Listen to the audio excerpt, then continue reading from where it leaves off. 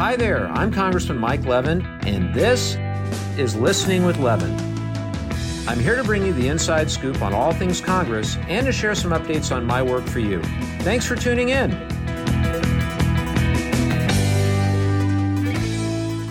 Hi, everybody. This is Congressman Mike Levin, and you are here for another episode of Listening with Levin.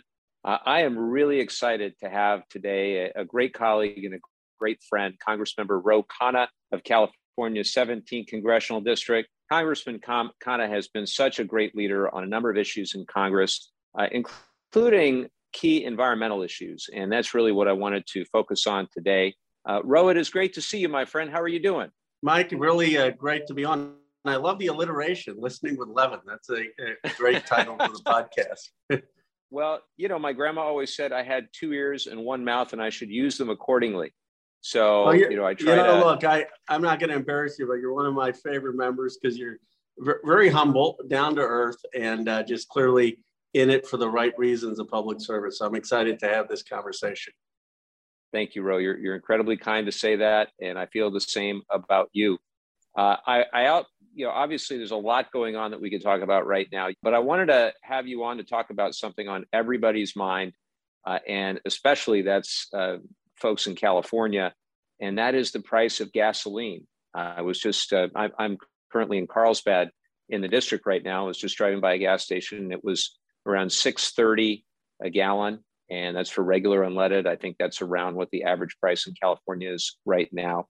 And the national average, as we're recording this, is $4.86 a gallon. So I have heard what a financial hardship this has been from people across the district. And, some in our community have even cut back. They have cut back on other necessities like groceries to be able to afford to drive to work. And it's just unacceptable. And I know that there are a number of you in the Congress and myself, we're all working hard on this issue each and every day. But I guess I would start, Ro, by just asking, what have you heard from constituents in your district about this? It's a huge issue. I mean, $6 in the Bay Area. I represent a district in the heart of Silicon Valley, San Jose, Fremont, Sunnyvale. One of the moms was saying that she's driving around finding baby formula, and there the gas bill is going up. So you've got competing crises that are affecting folks. And then in my district, people have to drive in because the housing costs are so high. And so the gas bill really adds up. So obviously it's top of mind for everyone. So I think in order to understand what we need to do, we need to understand how we got here. And I've been talking for some months about three factors that are mostly responsible for contributing to these high prices. And I call them the three Ps: pandemic, Putin, and price gouging. That's some more alliteration for you, Ro. So with pandemic, obviously when the pandemic started, the demand for gasoline plummeted. The oil and gas industry made drastic cuts, the amount of oil they were extracting and refining. And then after many months of lockdown, Americans hit the road again when people were vaccinated, when it was safe to do so, and our economy came roaring back. But oil and gas production didn't recover at the same rate and keep pace with that demand. And frankly, it still hasn't. Ro, is it fair to say that the pandemic has impacted gas prices? Absolutely. I mean, I think your three factors are absolutely correct, but certainly the pandemic being the biggest one. I mean, you had basically demand go to almost zero for several months. And at that time, the price of oil plummeted. And companies cut back a lot of their production, and we're still living with that. And so that, in a nutshell, was the biggest cause. So the second P is Putin. And of course, Putin with an unjust and unprovoked invasion of Ukraine, which forced the United States and nations around the world to respond with crippling sanctions on Putin and his economy, including a ban on fossil fuel imports from Russia. And I'm often asked, well, why is this such a big deal if we're getting such a small percentage of our crude oil from Russia, about 3%? And that's a fair question, but I always remind my friends that Russia is a huge producer on the world stage. And since oil is a global commodity, the ban has significantly impacted prices all around the world. that's why it's so important that we do all we can to fight for democracy in Ukraine, to try to get away from allowing Putin to dictate gasoline prices here at home. Anything else, Ro, that you would care to comment on with regard to the geopolitics around this and Putin's impact specifically? Now, look, I think the president's done a remarkable job rallying NATO, rallying the Western world, rallying our country to stand up for democracy, to stand up against Putin's brutal invasion. The price of that is that we had to have sanctions on Putin, and that's disrupted global markets. It's on oil, disrupted European markets, but Americans put principle first. We always have, and I'm proud that we're standing with Ukraine, but there's no doubt that has contributed to the rise in gas prices. So the third P, and the one where you have been a tremendous leader in recent months, is price gouging. And I think it's really just self-evident what is happening here. So you have Americans that are obviously paying more at the pump. You have big oil taking in record profits. Last year, Exxon reported $23 billion in profit. That was the highest since 2014. Same with Chevron. They had $15.6 billion in profit, the most since 2014. You had a significant increase in things like stock buybacks, really just jacking up the share price, and also the executive compensation very high as well. And at the same time, these oil executives are refusing to increase production in many cases, and they're just preferring to keep their profits high so they can earn even more. So, obviously, we're trying to do a lot in this regard to deal with it. We've got some tools that we're working with, and the administration has been taking action as well. In fact, on March 30th, President Biden announced the U.S. would release up to 180 million barrels of crude oil from the Strategic Petroleum Reserve as a way to bring gas prices down across the country and counteract the impact of pandemic and Putin and price gouging. But then on May 19th, Ro and I joined a majority of our House colleagues and voted to pass something called the Consumer Fuel Price Gouging Prevention Act. And Ro, I would love if you could explain a bit of the work that you've been doing now, again, for several months with regard to price gouging and how that led to some of the actions we're taking in that have taken in the House and frankly, what we need to continue to do in the weeks and months ahead.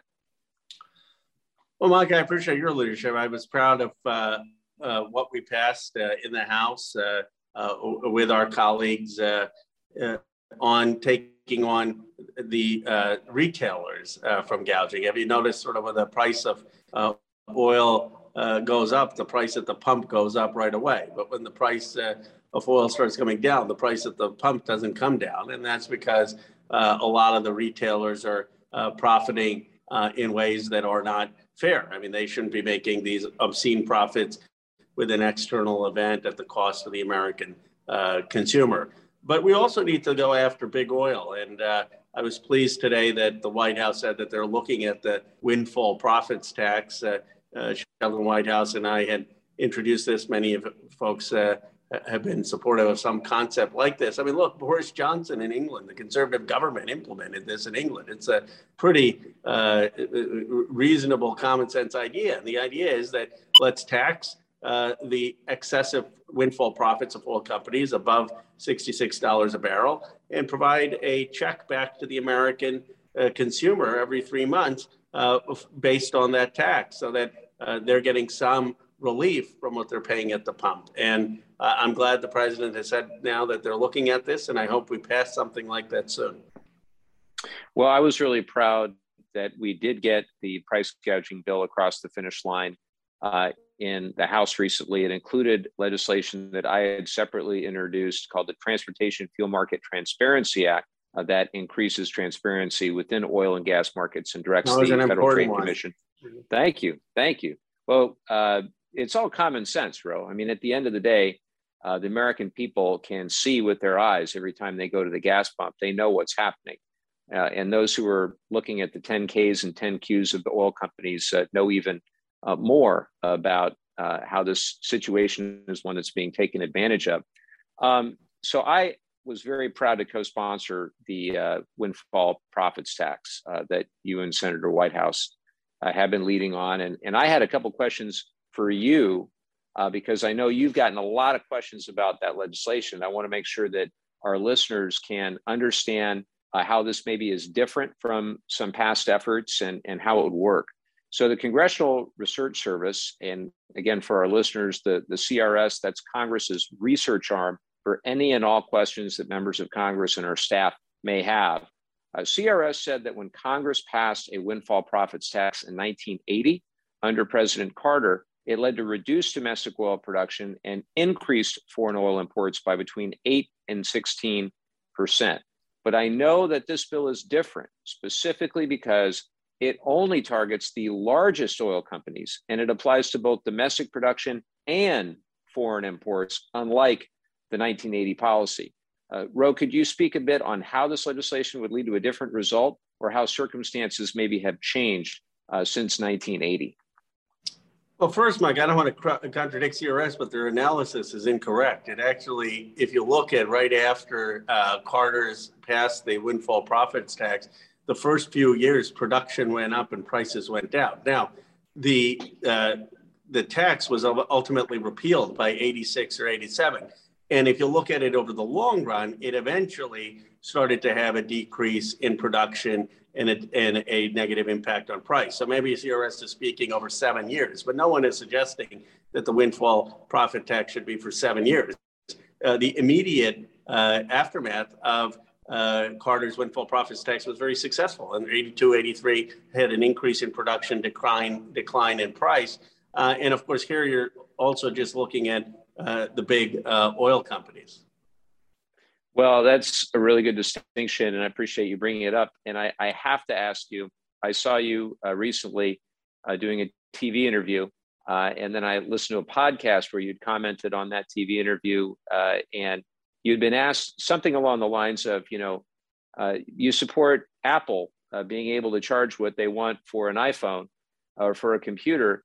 Why not support oil companies who want to charge whatever they want? Now, notwithstanding that, I think Apple's located in your district, so we'll just leave that aside. But how do you compare and contrast when you think about the ability of those oil companies to just charge whatever they want? Because hey, that's capitalism. Well, first, I wouldn't support Apple charging whatever they want. I mean, I think there needs to be antitrust legislation so that they're not, I don't support sort of the 30% fee to use the App Store.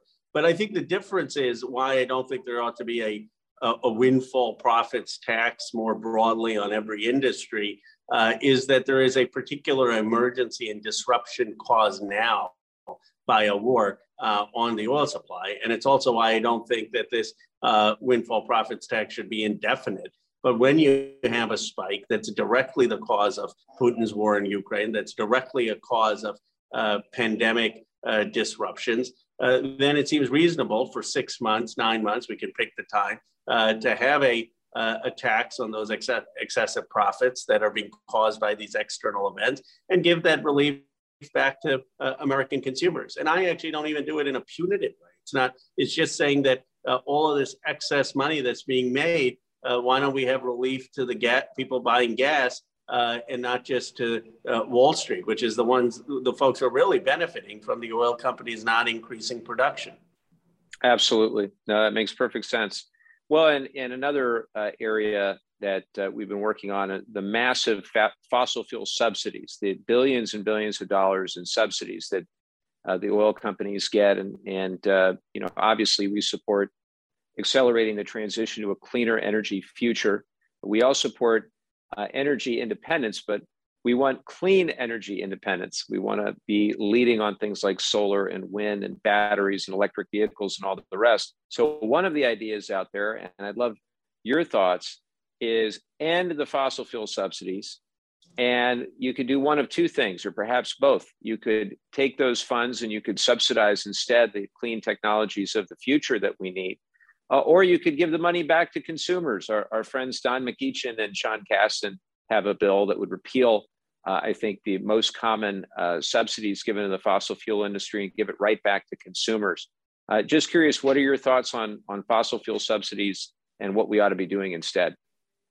Well, I like McEachum and Kasten's bill. I, as chair of the Environment Subcommittee on Oversight, we had Greta Thunberg in the beginning of this congressional session, and she said it's a punch to the gut that we still have these fossil fuel subsidies. Instead of government actually helping tackle climate, we're actually doing the exact opposite by providing, putting our thumb on the scale for fossil fuels. We're providing an incentive for them to have accelerated depreciation, for them to be able to take deductions for drilling that aren't available for investments in renewable energy or electric vehicles. It's just wrong economically. And now is the time to repeal these subsidies and to say, look, if we had diversification, no one is saying we're going to go to an electric future all at once or we're going to go to renewables all at once. Everyone understands this is going to take time, 10 years, 15 years. Obviously, some of us want it more urgently. But what we're saying is let's diversify. Imagine if the oil companies had been honest with us and back in the 1970s had just invested 1% every year in diversification. We'd be in a very different place right now. And we shouldn't miss the moment now to say, let's work on diversification, which will ultimately bring price stability so we don't continually have every few years these spikes of paying $5-6 gas. Well, I appreciate that and agree. And there's a great new three-part Frontline documentary that I believe you're in, where they make a short appearance. Oil. Short appearance. Yeah. But they look at big oil's influence over the last 40 years, and they talk about how they've been undermining climate science in an incredibly harmful way, and how they continue to misrepresent the impact that the negative impact that fossil fuels are having. But I also, I see this not only as a environmental imperative, Ro, but also an economic one. And you and I are incredibly fortunate to represent two parts of the country that have been leaders when it comes to technology in general, but specifically clean energy technology. Do you want to talk for a minute, maybe just about what a great economic opportunity this all is to really lead on these clean energy jobs of the future in districts like ours? Well, when I look at who's going to solve climate, and I'm frustrated by the inaction of Congress, I think to these incredible entrepreneurs, actually, and scientists who are leading in mind-boggling ways. I could go back home, I hear folks who are investing in fusion, the holy grail, and are convinced that 10 years from now, 15 years from now, we're actually going to be able to generate that energy in a way that is sustainable. And that's basically the way the sun generates energy. You look at the advancements that they're making in renewables and batteries, and the capability of these batteries to hold renewables in a significant way. You look at what they're doing with transmission lines. I will say, look, on the left, I mean, we have to invest and we have to provide tax credits, but we also have to, in my view, expedite some of the permitting on the renewables. I mean, I think the bureaucracy there does slow us down. And so we have to have an all-hands-on approach to getting our renewable investment and unleashing these entrepreneurs. Well, I was super excited that the Biden administration, and specifically our former colleague Deb Haaland, announced that they're going to dramatically accelerate the permitting process for renewable energy on public lands. And that decision tracks almost exactly with legislation that I'd introduced to make sure that happens. So we were super excited about that. Before you go, first of all, I want to just, again, make sure our listeners understand what a tremendous leader Ro Khanna is in the United States, both in the Congress and really thought leader outside of the Congress as well. And towards that end, you recently wrote a great book, Dignity in a Digital Age. And I'd love for you to just share a bit about that book and what you want our listeners to know about it. Well, thank you, Mike. First, thank you for your leadership on so many issues, but the two issues that come to mind when I think of your leadership are climate. Obviously, you've dedicated your whole life to that, 20 years before Congress, and the speaker put you on the select committee dealing with climate as a sense of confidence in your ideas. And, you come from it from a progressive perspective, a coalition builder, which I which I say is a progressive that can get 218 votes, which is what you need to do to get anything passed in the House. Senate's a different story, but at least we can do it in the House. And then on Veterans Affairs, where you're a chair of the subcommittee, and you've been helpful for legislation we've passed, and I appreciate your sincere commitment to veterans in your district and across the country. Dignity in the Digital Age has a simple thesis. There's $11 trillion of market cap value in my district. Maybe it went down to 8 trillion over the last couple months, but you get the point. It's double-digit trillions. I mean, to put that in context, Russia's entire GDP is 1.6 trillion. Market cap is an equivalent of GDP, but it just shows how much wealth is being generated. And large parts of the country have faced total deindustrialization, job loss, where people are saying that there's a brain drain, their kids are leaving, there's no economic opportunity. They feel the American dream is slipping away. And the book argues that we have to really decentralize the economic engine of job creation and wealth generation across the country, that it's got to be in rural America and Black and brown America, and it offers ideas for how to do that. Of course, I don't have by any stretch all the solutions, but the book's a provocation to say, how can we get more intentional ideas about getting prosperity in places left out? Fantastic. Well, Ro, I'm so grateful to you for your time today and for all the work that you do. I want to thank everybody for listening in. And Ro, for our listeners who want to follow your work, what's the best way for them to do that? Well, I appreciate it. I'm active on Twitter, there being a rep from Silicon Valley, so they can follow me at Rep Ro Khanna or at Ro Khanna, and they can email me at ro@rokhanna.com. Fantastic. And if you want to reach out to either Congressman Khanna or myself, you can also call 202-225-3121, or you can visit either of our websites at khanna.house.gov or mikelevin.house.gov. You know, there's another Levin, Andy, so I get mikelevin.house.gov. So there you go.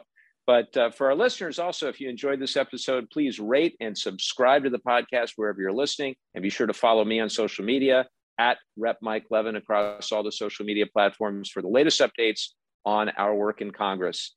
Thanks, everybody. Ro, great to be with you. We'll see you soon. Thank you, Mike. Thanks for joining me on this episode of Listening with Levin. Make sure to subscribe to stay up to date on all things Congress. Share with your friends and neighbors, and I hope you take the time to rate us on whatever platform you're listening on. Visit mikelevin.house.gov for more info, and we'll see you next time.